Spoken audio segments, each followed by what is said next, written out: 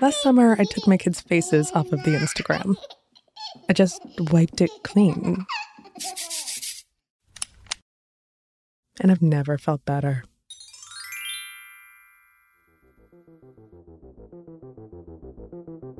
Hey guys, we just finished up getting ready. Actually, it's been like 30 minutes, but... So I figured, why not just pull the camera out and show y'all? Sometimes I'll throw in like one or two hashtags that have like maybe... See, it was reporting the first season of the podcast Under the Influence that convinced me to do it. That convinced me that Instagram wasn't exactly the best place for my kids' faces.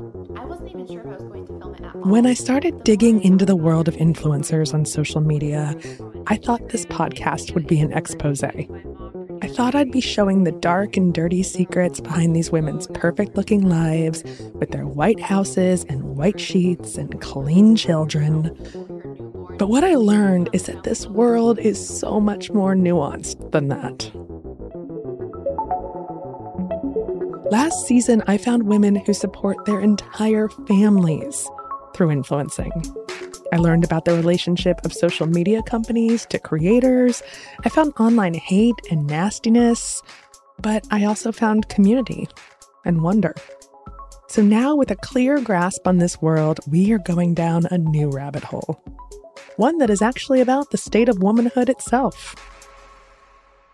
Because what I've learned is that what happens on Instagram is just a reflection of the terrible ways that women are treated in the world. Welcome to Season 2 of Under the Influence. This season, we're going beyond just moms.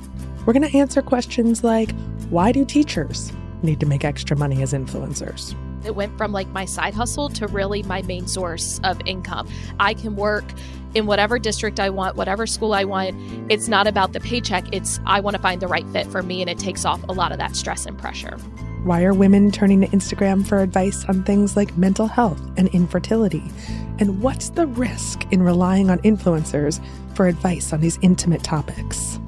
If there's a tightrope of 50% good, 50% can do public harm, I feel like mental health influencers kind of thread that line and lean towards the harm side. We're also going to continue reporting on the very real dangers of putting your children's faces on the internet. My 13-year-old comes in my room. She comes in with her Instagram and had it pulled up of another account that was mimicking me. It was 6 or so photos of mine.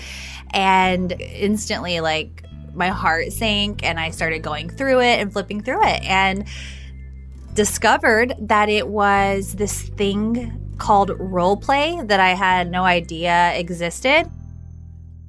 And that's not it. Far from it. We're going to talk about dad influencers and why they get treated so differently from mom influencers. And we're going to be talking to a lot of the people who are working to advocate for the women on the internet. And just maybe, we're going to do a little bit of advocating of our own for the women who make content and for the women who consume it. We have so much power and we don't even realize it.